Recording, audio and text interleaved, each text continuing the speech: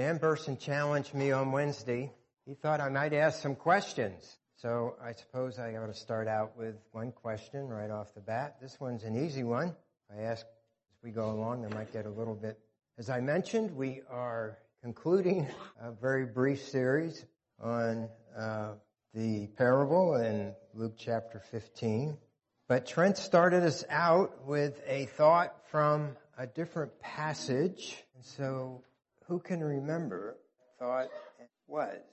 Yes, it was. You quote that? And I actually had that scribbled down. You guys know nothing about the way I prepare for these things, or else you'd never have me get up here. But I do just kind of scribble down thoughts. Well, before Trent got up and spoke, I had that very verse scribbled down in my notes, because the thought I was having about that is that, we often say, well, when we get to heaven, we'll know everything. We'd know everything. I mean, unless you're kind of the Mormon persuasion, from gods or something. But no, it doesn't work that way. We will be engaged in learning. So we will spend eternity, and that is what eternal life is, getting to know better and better the triune God, the Father and the Son, Spirit even. As the hymn says, that the Holy One, so the thought is that we will be learning about our triune God. It will be our eternal occupation, and that we will need eternity to, Brother Victor often says, get a grasp of the subject. And as the hymn writer has aptly put it, concerning the Holy One who knew no sin, his beauty shineth far above our feeble power of praise. He shall live and learn his love through everlasting. So we are here this morning. I have a little prerequisite to that eternal, and just a few thoughts concerning his character of our God, and the character of Christ. So Trent did inspire me to think about other side of the coin, so to speak, or the rest of the story. He talked about the prodigal, and indeed it is true that there are several hymns. We've sung a couple of them today, and we sung one last week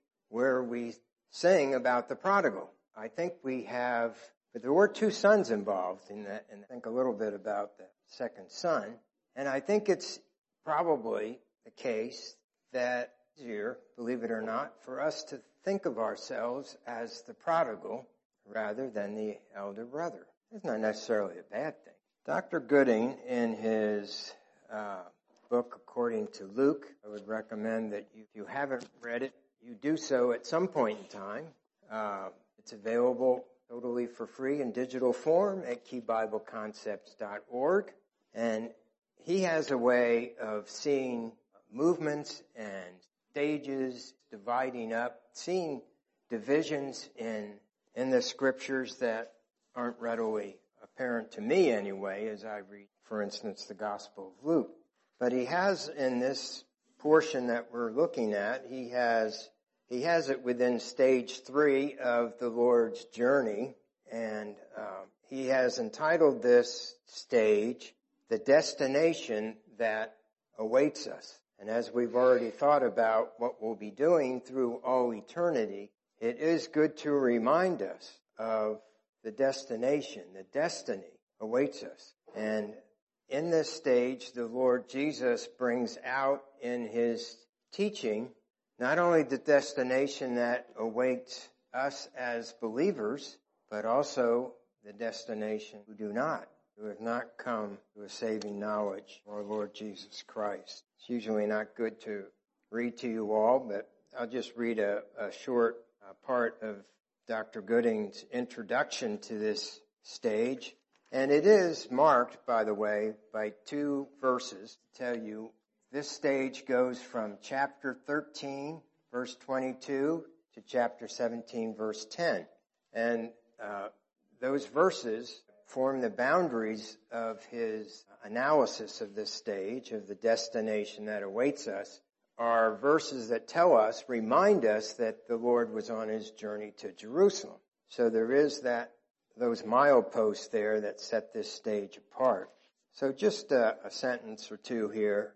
Dr. Gooding tells us, it is of course only natural that Christ's journey brought him ever nearer it is of course only natural that as Christ's journey brought him ever nearer to his own destination of glory, and I might add, as we certainly remembered this morning, glory by way of the cross, that the Lord should remind people ever more frequently of the two possible destinations that await them at the end of their journey through life. Either inside the Father's house with its banquet of joy and satisfaction, or outside the Father's house with its eternal frustration, pains. So turning to our subject matter for this class, I would inquire of you as we look at Luke chapter 15, what was the occasion for the Lord giving this parable, described as one parable? What was the occasion of giving this parable concerning a lost possession? Sir, I don't have much of a dialogue right at the outset, but they certainly, yes, that's exactly right. Thank you, Paul. Reading from verse 1 of chapter 15, then all the tax collectors and the sinners drew near to him to hear him. And the Pharisees and scribes complained, saying, this man receives sinners and eats with them. So then, it says, so, because they made this complaint, so he spoke, the Lord Jesus spoke this parable to them. So let's back up a couple of steps, if you don't mind, into chapter 14. And what preceded, we need to think about what preceded the interest, this particular time, of tax collector, notorious sinners. Verse 25, now great multitudes went with him, that is, went with the Lord Jesus Christ. And he turned and said to them, if anyone comes to me and does not hate his father and mother, wife and children, daughters and sisters, yes, and his own life also, he cannot be my disciple. And whoever does not bear his cross and come after me cannot be my disciple. For which of you, intending to build a tower, does not sit down and count the cost, whether he has enough to finish it, lest after he has laid the foundation and is not able to finish, all who see it begin to mock him, saying, this man began to build and was not able to finish. Or what king, going to make war against another king, does not sit down first and consider whether he is able with 10,000 to meet him who comes against him with 20,000? Or else while the other is a great way off, he sends a delegation and asks conditions. So then he summarizes all that by saying, so likewise, whoever of you does not forsake all that he has cannot be a disciple. He gives a couple of thoughts concerning salt. Salt is good. If the salt has lost its flavor, how shall it be seasoned? It is neither fit for land nor for the dunghill, but men throw it out. And then he says, he who has ears to hear. So I wonder if these tax collectors who were part of that multitude, as apparently were some of the Pharisees and scribes, and of course the Lord's disciples were in there as well. I wonder if the thought was, well, if this rabbi, miracle-working rabbi, teacher, is telling us that he has something better than the best that this life can give, maybe we ought to listen to what he apparently were there with ears ready to hear. You know, those are very hard verses for me. I don't know about for you. But I tend to just want to, okay, I got it. Yeah, that's, he's saying, okay, where were we now in Luke chapter? But really, it's just the first commandment, isn't it? Really? Summarized, expounded upon. Thou wilt have no other gods. The Lord is saying that in our eternal contemplation, learning from him, that's what a disciple is, a disciple who learns, our full concentration, not upon other loved ones, not upon anything that we might have had. And so are we willing? Now, the interesting thing about that, of course, is if we're learning from him, if we're following him, if we're following his teachings, we will love our parents, our wives, our children in a much better and truer way than we ever could before, had we not been disciples. Interesting. So, as we've already thought about, this parable were to those who were demonstrating this parable in Luke chapter 15 was directed to those who really didn't have ears to hear. And that wasn't the tax collectors and the sinners, the scribes, because their reaction was to criticize the Lord for deigning, for having the gall to claim that he is some kind of religious teacher when he is willing to associate with scum. Like this. I mean, that's what they're saying. They are saying, can this associate with tax collectors who were considered traitors to the Jewish nation? They were outcasts, wealthy outcasts in some respects, as we know in the story of Zacchaeus, but nevertheless outcasts. And notorious sinners, we've not described exactly what they were, but they were obviously not those who were closely following the law. Pharisees,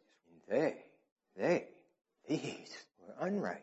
Well, so he's going to give them a parable. He's going to try to reach them through what he has to say next. And so let's read the first scene of the parable, because it is one parable in 3 scenes. So he spoke this parable to them, saying, what man of you, having 100 sheep, if he loses one of them, does not leave the 99 in the wilderness and go after the one which is lost until he finds it? And when he has found it, he puts it on his shoulders, rejoicing. And when he comes home, he calls together his friends and neighbors, saying to them, rejoice with me, for I have found my sheep which was lost. I say to you that likewise there will be more joy in heaven over one sinner who repents than over 99 just persons who need no repentance. Many a tremendous gospel message has been given concerning verses. The shepherd, the good shepherd who laid down his life, willing to lay down his life for them, willingly did lay it, was willing to go do whatever it takes to go into the wilderness. This shepherd left the realms of glory to come down wilderness of a world to save. Now, one of the things that I want us to particularly think about as we go through this parable is justice, and we might consider good business sense. Was it good business sense, shepherd, to leave the 99 and perhaps all those other sheep would start to wander off to just get this one back? Some have said that the 99, that the idea here is that reflection of the Lord indeed coming from glory, from leaving the realm of angels, unified by non-wandering sheep, to rescue perishing mankind is symbolized in wandering sheep. And then, as you're thinking of that, let's read the second scene. Or what woman, having 10 silver coins, if she loses one coin, does not light a lamp, sweep the house, and search carefully until she finds it? And when she has found it, she calls her friends and neighbors together, saying, rejoice with me, for I have found the piece which I lost. Likewise, I say to you, there is joy in the presence of the angels of God over one sinner who repents. Okay, the woman is going to spend an inordinate effort, an inordinate amount of time, I suppose, to go searching for this one coin out of the 10. It's thought that these coins made up like a necklace or a bracelet or something they would wear on their head even. That was symbolic of an engagement, much the way that ladies wear engagement rings these days. And so it had not so much financial value as it had sentimental value, but did it make, sense for her to spend all that effort to find this one lost coin? Perhaps she could go out and to buy several coins. In God's economy, yes, it made sense to go through the effort to find that which was lost. To light a lamp, signifying, of course, or picturing the light of God. As some see the work of the Son in the first part, the first scene of the shepherd, some see the work of the Holy Spirit here in this second part as the one who searches diligently and eventually finds those who are willing to be found. Now, of course, the coin doesn't have any particular will. It's just there. So, last week we heard about a prodigal, and we concentrated on the wastefulness of that young son who demanded of his father that he give him his share of his inheritance, and how that showed his lack of love for the father. And Trent had some very excellent applications concerning his actions and reactions, including his coming to his rightful mind and returning back to the father after lost all. He was lost, and then he lost everything else. Really lost. And so he left off there with this thought, ending verse 24. Well, we'll go back to 23. So the fathers greeted the son, and he says, bring the fatted calf here and kill it, and let us eat and be merry. In each of these scenes, we have seen how important it is for the one who finds whatever he was looking for to celebrate, to rejoice with others. A major point in his teaching to the scribes and Pharisees. And so he says, for my son was dead and is alive again. We'll see that outlook. He was lost and is found, and they began to be merry. So now let's look at older son. Now his older son was in the field, and as he came and drew near to the house, he heard music and dancing. So he called one of the servants and asked what these things meant. And he said to him, your brother has come, and because he has received him safe and sound, your father has killed the fatted calf.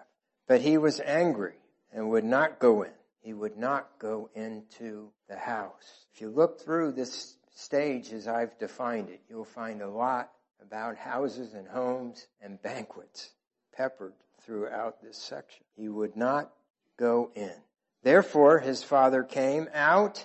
He wouldn't go in, but the father came out to him and pleaded with him. So he answered and said to his father, lo, these many years I have been serving you. I have never transgressed your commandment at any time, and yet you never gave me a young goat that I might make merry with my friends. But as soon as this son of yours, notice that he doesn't even call him his brother. This son of yours, you're responsible for this, Father. You're responsible for this guy that wasted 1/3 of our family wealth. This son of yours came, who has devoured your livelihood with harlots. You killed the fatted calf for him. And the father said back to the son, and he said to him, son, you are always with me, and all that I have is yours. It was right that we should make merry and be glad, for your brother was dead and is alive again, was lost.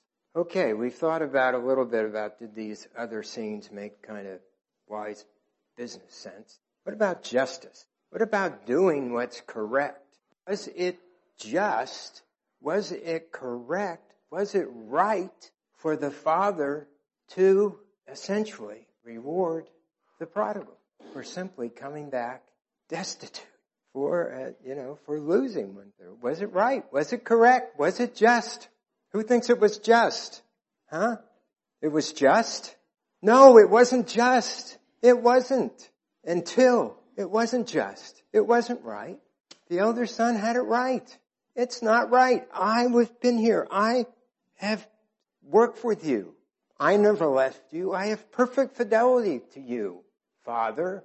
The Pharisees and the scribes, they were right. They were correct. It wasn't just that the Lord would lower himself to eat, to fellowship, to teach. Scum like that. It's not just.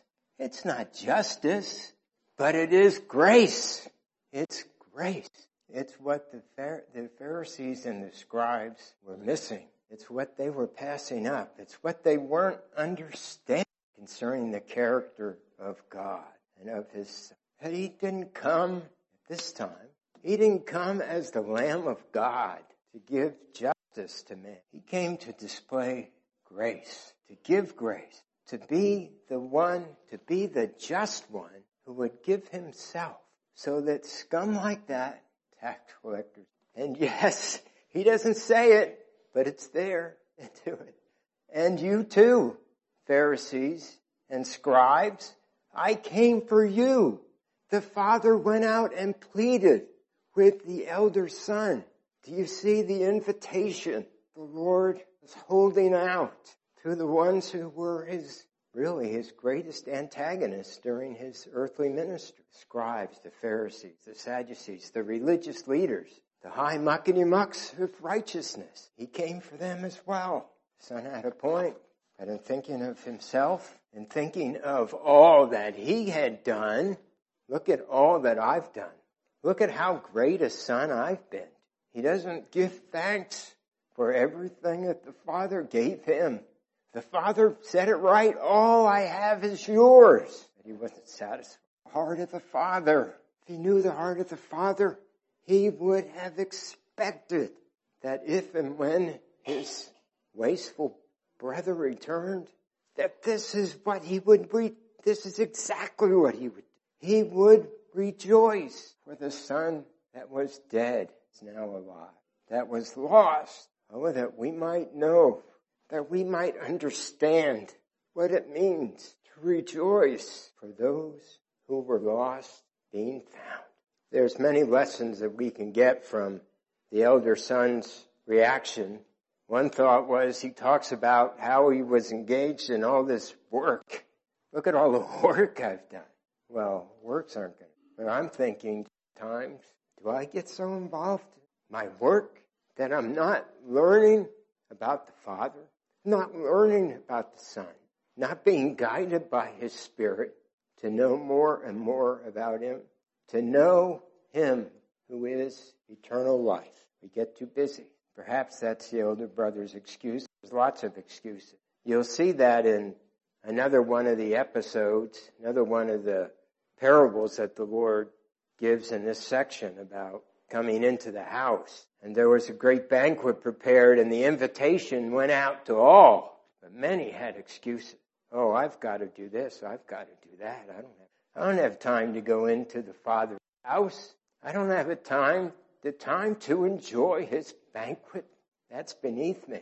In that scene, the feast wasn't good enough for those who declined the invitation. In this scene, the elder son thought he was too good to join in this part. Too good. I'm not going to go in celebrating that son of yours. He wasted all this stuff. But there were those that were rejoicing. The younger son, no doubt, would have been one of those, the father. But all in the household, all other than this eldest son, were, I wonder if, thought about this, they didn't have this hymn. It's one of our favorites. It's ever been written. A different verse, kind of taking one of the verses and changing. Amazing grace, how sweet the sound that saved a wretch like you. And we rejoice you were found. It's all that we should do. Let us not think that there's any one of us, any one of those out there, wilderness of a world. The Savior didn't come to seek and to, because at one time, each of us was the wandering sheep. Each of us were the lost coin, not being able to do anything to find ourselves. And each of us were the prodigal. We're the ones who would take what God has given to us. The inheritance that he's talking about here is not our eternal inheritance, of course. It's not a picture of that. It's a picture of his temporal blessings that he gives to us. And we take that and we have wasted it. And it's not just. It's not right. It's correct that those in heaven should rejoice once we have once we have decided, yes, we will take the invitation to come into the Father's house and to be at His. Just one more thought as we look at this section.